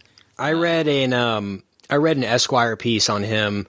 Cover story was on him this past month, and he said that After Earth literally made him rethink his entire life. Good. He felt so bad about that movie. Not the fact that he was in it, but the fact that he led his son to that property too. And it was he's the reason that people were hating on his son because of it, And he said that next weekend, that next Monday that After Earth came out, he got the call that it flopped, and literally went downstairs in his house and started running on the treadmill to burn off steam. And he got the call while he was on the treadmill that his dad got cancer. So that was literally the worst thing that could ever happen to a person, was After Earth, and then that happening to him. So he rethought his entire trajectory as an actor. He was wondering, he cares a lot. I know it's not obvious, but he really, he wants to be the number one actor in the world. And he's made that very clear. He doesn't know why. He fully admits, he's like, why do I care that my movies are number one? Why does he care so much? He doesn't know. But after Earth, he told himself, I'm going to stop caring about that. I'm going to do what I want to do, and screw it if it doesn't make the money it should make, or the money I have made in the past, because he's a new person now. That's literally the reset button of his careers After Earth. Good. So that's good. Maybe brighter days to come for Will Smith, hopefully. And it remains to be seen. Of course, he said no to the Independence Day sequel, and prior to After Earth, I would have thought he would do another Independence Day sequel. He did Men in Black 3 and stuff like that. I feel like he would have maybe been on board for that, but you're right. You're right, Brian. This could have been somebody else. Should have been somebody else, maybe. Concussion could be another dramatic piece for him. Oh yeah, it's the guy who discovered CTE. Yeah. So yeah, he just finished that. Yeah. Albert Brooks. So that's 2 ATs. That's later this year. So maybe one we'll be talking about. And potential AT Paul Reiser. Brian is in that. And Michael Malley. Yeah. Oh my gosh, Michael Malley is in it right after Paul Reiser. Oh, what was Paul Reiser in this past year that we all loved? He was in something. Whiplash. Yeah, he was in Whiplash. He played Miles Teller's dad. Yeah. Man, gotta love Paul Reiser. He just wants his DVDs to be out there. Man. We named our show after his sitcom. How much more love can you get? Yeah, that's true. He should be just an AT right away. We'll spin this off into a Paul Reiser specific podcast if you guys so demand. Let's talk more about specifics, sequences of this movie, guys. This movie's really set up between three main heist sequences. One at the beginning that centers around Mardi Gras, and I had to really suspend my belief with this sequence where Margot Robbie is sort of ripping off people in the Mardi Gras parade, and there's nothing really sly about what she was doing here. That's my only issue. Like she's got a light touch, Kent. She's grabbing a wallet with chopsticks, which I don't know how she knew where the wallet was in the first place, but grabbing it and then literally throwing it 20 yards to her accomplice, like nothing sly about what she's doing because there's literally 10 other people working with her on the street. So I don't know how in the real world this would have worked, but it made for an interesting, I guess, sequence idea. How did this work for you, Brian? Was this one of the highlights? It was fine. I've seen that kind of thing done in plenty of other movies before, so it wasn't that difficult for me to suspend my disbelief or whatever and just kind of roll with it. It was fine. It was fine. You know what I will say, and just to compare it to Now You See Me a little bit, this movie was so much better directed and camera work and all that than Now You See Me ever could dream of being. I didn't find any of this jarring like I did. I found their shot selection to be fairly decent. I think the set design was good. Costume design was all really cool and everything. And so I had no issues with that. Totally. In fact, I found myself enjoying that the most out of anything in this movie. But I think the logic really, really just bugged me here. And let's move on to the sequence with the Super Bowl. And this could, like I said before, it's arguable that this is the climax of the movie. And there's a seed of a good idea here, but I just don't think there was a part of it where it really, really made me mad. So I'll get y'all's opinion on this sequence first beforehand. But Brian, was this the one that you liked, the Super Bowl with BD Wong Super Bowl sequence? I did enjoy the sequence. One of the things that it did that I think a lot of films would fail at, that I think it pulled it off. That scene, it stretched on too long, right? And I had this moment of like, okay, we've got to get out of this sequence because it's just going too long and too far, and I'm losing it. And then it paid it off with that last bet. It worked for me. I thought it was fun. It's ridiculous. It's stupid, but it made it.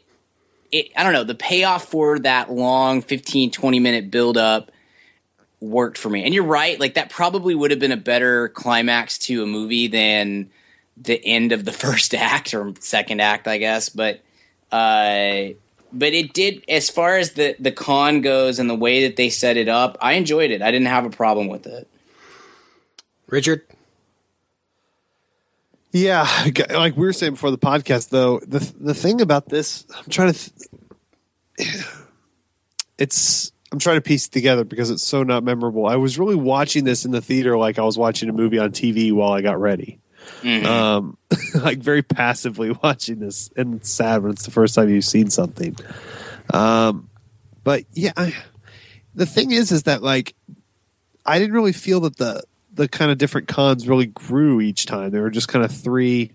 I mean, obviously the scale of the Super Bowl, it was like they didn't get really any more complex. It was just kind of like three segments, or whatever it was. So, but yeah, it was fine. I mean, it's. I mean, how many movie heists can we have? They're all essentially the same way, but this one didn't really. It's not memorable at all. Yeah, there's a couple issues I had with it. One, the Sympathy for the Devil being played in the actual suite itself, which I work in the NFL. I've never seen a suite where you can just play music as you choose during a football game. That's a separate issue. I guess they really had to find a way to force Sympathy for the Devil into this scene. I don't understand what woo-woo had to do with anything, because Will Smith tries to play it off like it says woo-woo 126 times in the song Sympathy for the Devil.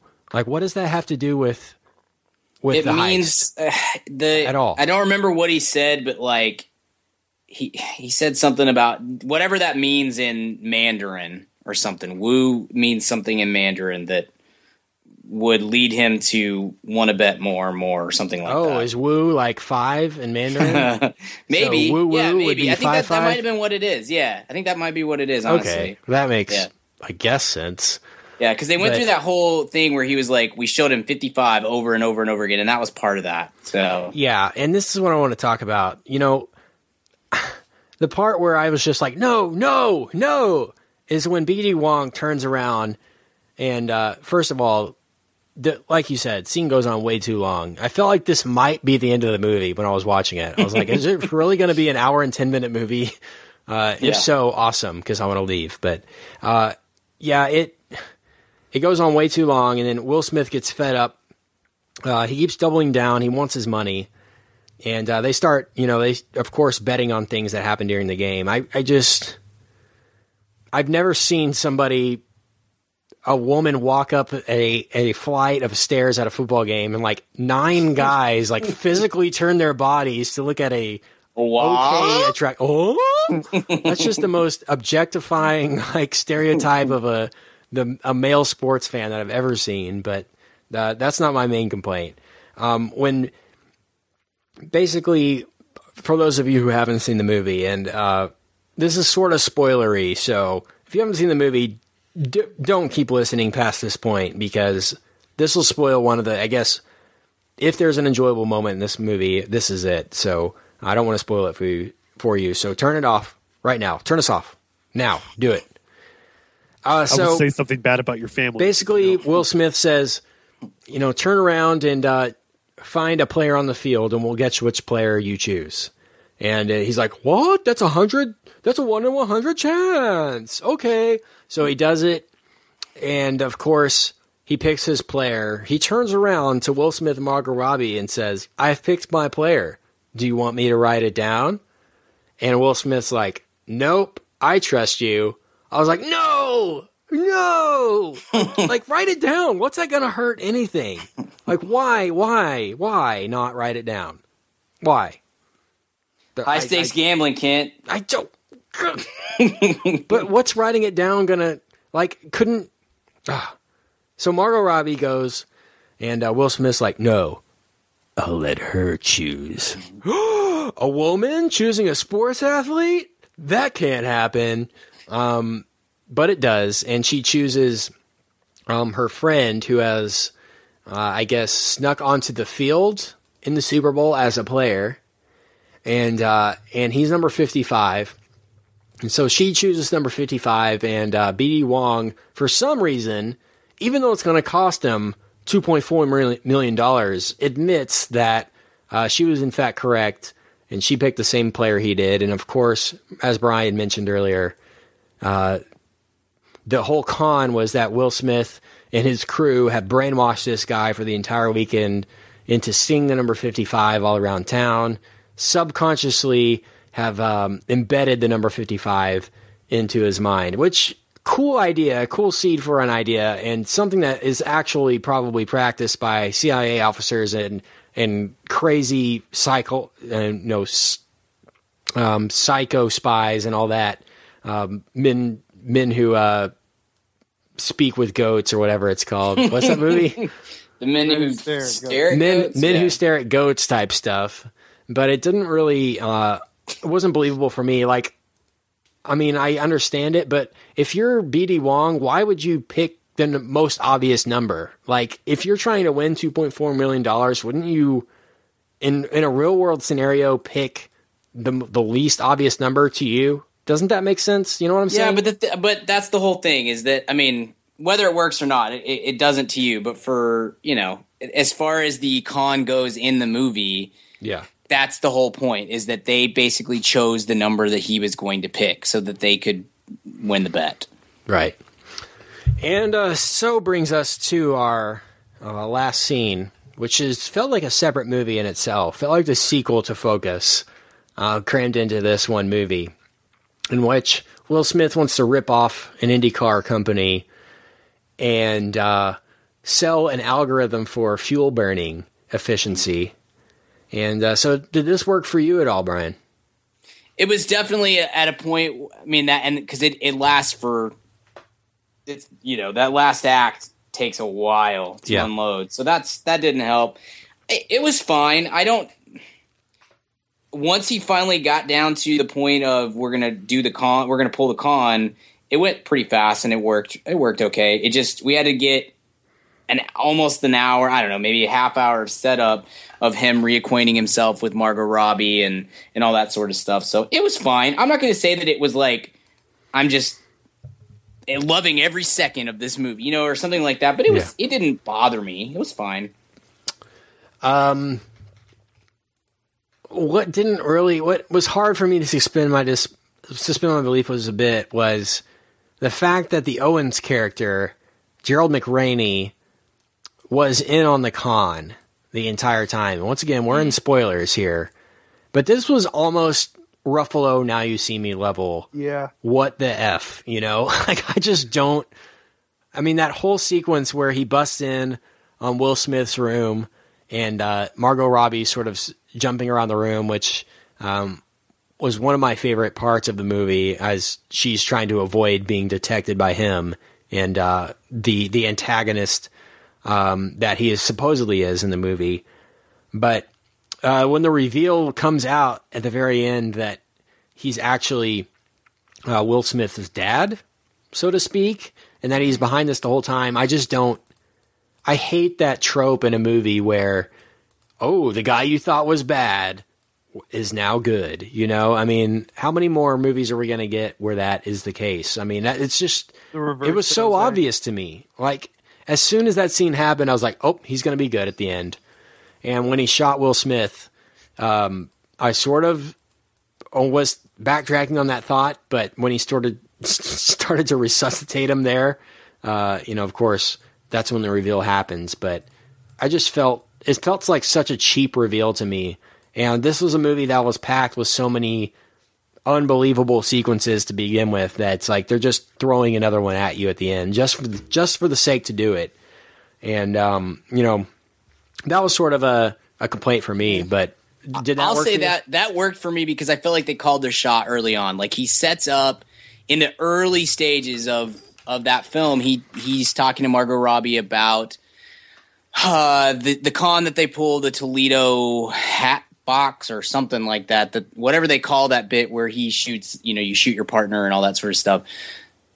They set it up 2 or 3 times throughout the first couple of acts, and so I felt like it was a decent payoff. And the thing that drove me most crazy about Mark Ruffalo and Now You See Me is that Mark Ruffalo did not need any of those people to pull the bit that he did. So there was no point in the entire movie existing because Mark Ruffalo can just do magic. So it doesn't matter.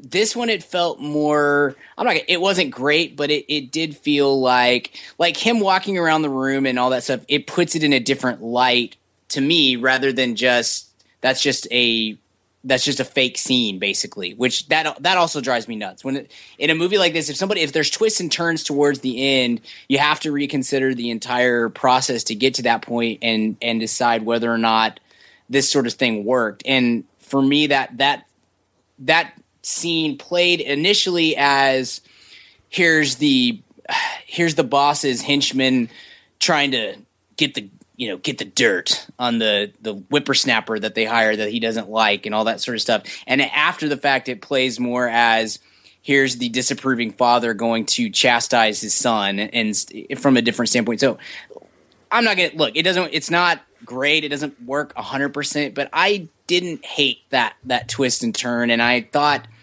that for a movie of this kind of, it's not great. It's nothing that we're going to remember. It's nothing that you're going to write home about.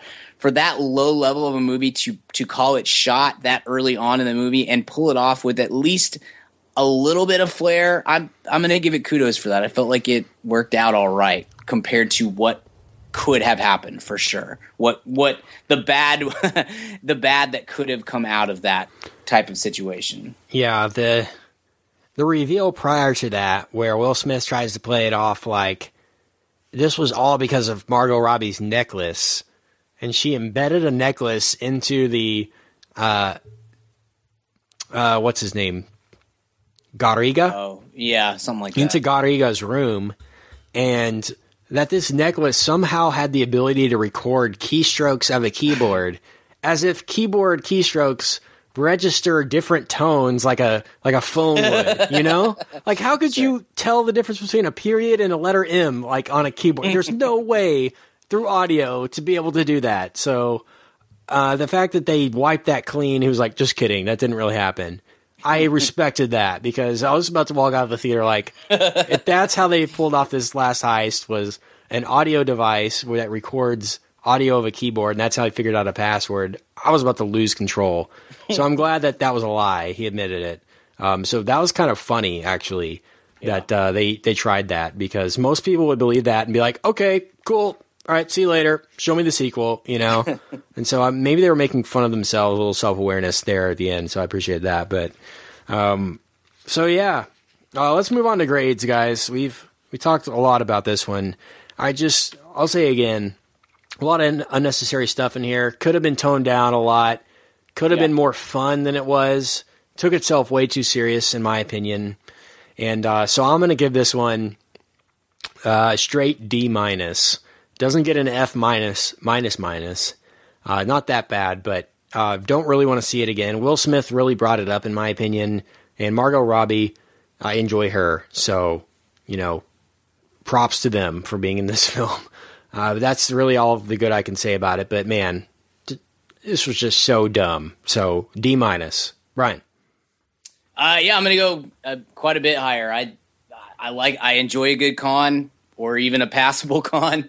I thought Margot Robbie was fantastic, and I'm so excited about what her career is going to look like moving forward. We should have talked more about her, but she takes roles that I would not expect her to take. She comes across she's much better than I kind of think that she will be. Every time I've seen her in a movie up to this point, I kind of think, she is very pretty, but I just don't expect much from her as an actor, because she seems like she's going to be playing a dumb blonde kind of role.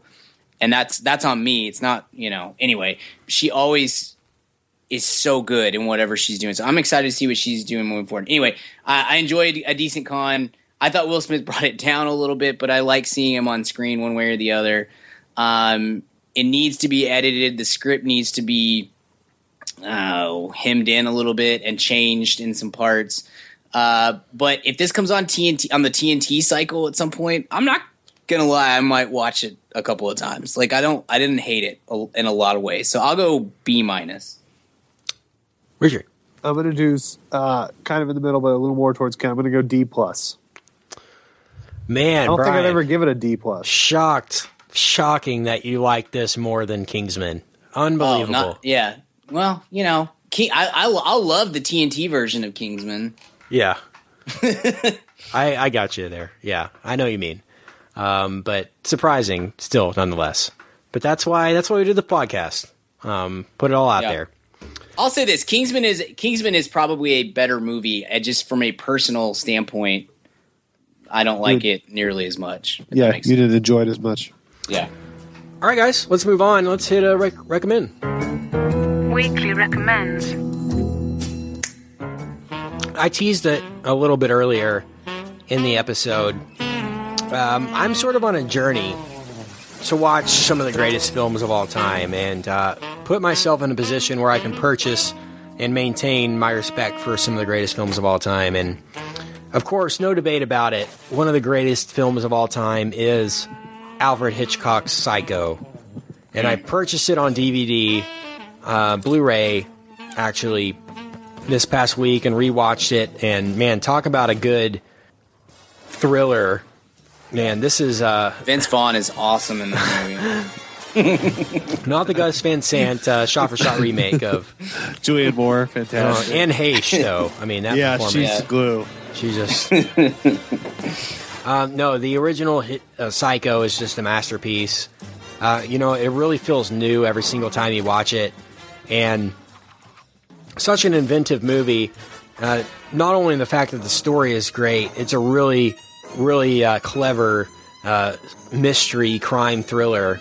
But, I mean, the camera work and the shot selection is so inventive, and Hitchcock is just a masterwork. I mean, he's just a master at his craft. And, I can't suggest it enough. If you haven't seen Psycho, It's one of the top 50 movies of all time. On pretty much all lists you'll see. You have to see it. It's worth purchasing it for $9 on Blu-ray like I did and keeping it on your shelf. It's not that scary. You know, this movie was made in the 60s, so it's not one that's like Texas Chainsaw Massacre or something. It's not very gory. It's more of a thriller than it is a horror film. Suspense. It's suspenseful, and it's a real good mystery. You know, a lot happens in the first act, in the beginning of the second act, but most of the film is dedicated to finding out what happened and who is behind what happened. So see this movie, see Psycho. Can't suggest it enough. It's 100% a recommend for me. And, you know, maybe this will get spun off eventually into a podcast where we talk about classic films, you know, the best films of all time. I've always wanted to do that. Maybe do a throwback episode on Psycho someday if we ever get the chance to, because it deserves a conversation, which I'd like to have at some point. But watch the movie. It's not on Netflix or anything, unfortunately, but worth a purchase. Just for a one-time viewing, it's worth a $9 purchase. So do it. And there's also a great documentary on the Blu-ray where they, you know, a couple hours of documentary stuff and behind-the-scenes footage and all that good stuff on there if you're into that sort of thing. So Alfred Hitchcock's Psycho is my recommend. Brian? I'll second that, by the way. Psycho is a fantastic movie, one of the best movies of all time. I got on a little bit of a documentary kick last week, and I'll probably bring up a couple of them over the next few weeks. But I watched a movie that I think you recommended or at least said you'd seen, Kent, at some point or another, called Dinosaur 13. Yeah, that's about in the early 90s, a group of paleontologists discovered a Tyrannosaurus Rex skeleton or fossil, and it's still to date the most complete Tyrannosaurus Rex fossil that's ever been found. It's like 80% complete, and excavated it, started the process of cleaning it up and making it look the way it's supposed to look, and all that stuff. This long 2-year drawn out process, and found themselves in the midst of a pretty nasty lawsuit, and between the U.S. government and the person whose land they took the fossil off of, and also the Native American tribe that lived in the area as well that claimed it for themselves. It's a really interesting movie. I wish it was on Netflix. I'm sure it will be soon because a lot of documentaries end up on Netflix at some point. But it was so cool, and it is kind of if you're a conspiracy theorist, which I'm not. But if you are somebody who doesn't trust the government at all, like, this will feed your attitudes, I think, because it really comes across like these guys really got hosed by the United States government. Yeah. And it's just it really stinks. But it's a really cool story, and at some point it will make, if somebody wanted to make a feature length movie about it based off of it, I think it could make a really interesting film. So check out Dinosaur 13, and I'm sure it'll be on Netflix soon, but if not, you can get it on any other service, and it's worth the $3 or $4 that you've got to pay to rent it. I enjoyed it quite a bit. Speaking of documentaries and not trusting the government, have you seen Citizen4 yet, Brian? Haven't watched it yet. I'll get around to it eventually. You need to. That's one you'll probably recommend sometime too. Richard, recommend? Hello? Dip? He looks like he's gone. He's out of here. No, I was just on mute, just talking like an idiot. I had a sneezing fit and muted, and then I forgot to unmute. So anyway, a follow-up on a Brian Gill recommend. Yeah. The Kurt Vonnegut documentary is now $200 away. Wow. Nice. Or $2,000 away with 6 days left.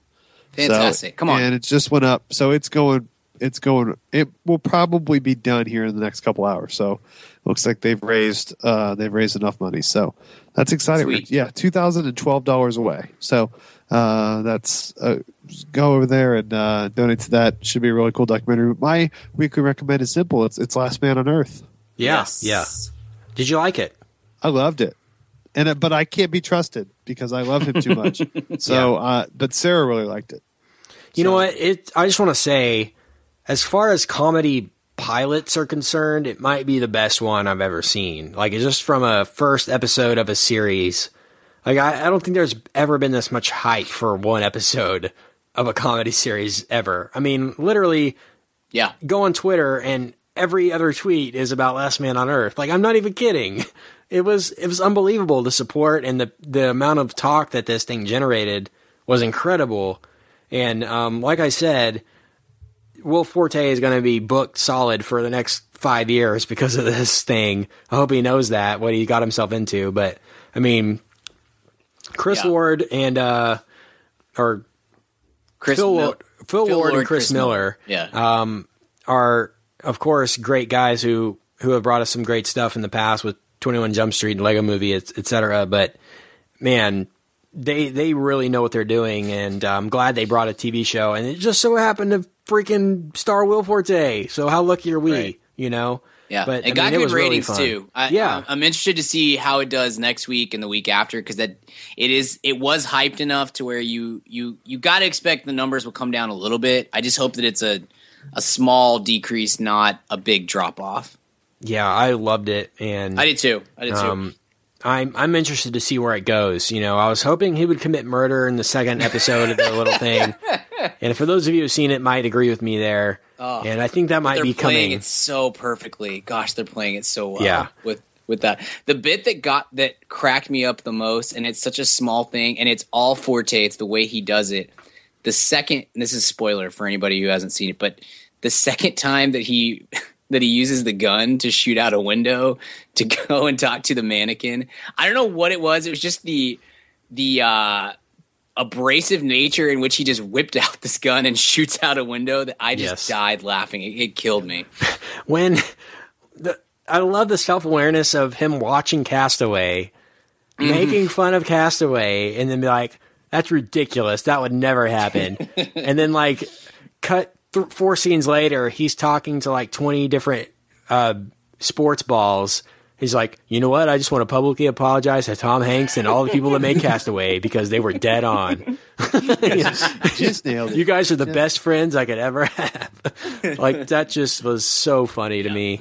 And the part that made me laugh actually the most was when he was bowling with the fish tanks. And he like loaded the back of the truck up with bowling balls and slammed on the brakes, and they basically stacked fish tanks up like bowling pins. I thought that was hilarious too. But I like the stuff he acquired from all the great museums. Yes. And he has a couple Oscars, and I'm really excited to see where it goes. I want to know where all the bodies are. Yeah, that's true. I'm intrigued as well. All right, guys, we've said it all, I think, this week. Yeah. I like that we talked more about Focus than we did Birdman or Boyhood or any of like the great movies that came out last year. Yeah, that's unfortunate, but that's sort of how it goes sometimes. Next week's film we'll be talking about is Chappie, Neil Blomkamp's Chappie, and we have a conversation to be had about Neil Blomkamp's future and the Alien franchise and other things. So see Chappie this coming weekend and be excited for our podcast episode next week. And so, Brian, where can I find you online? You can find me on the Twitter at bgill12. You can find my writing at canbabiesdrinkredbull.com. Richard, where can we find you?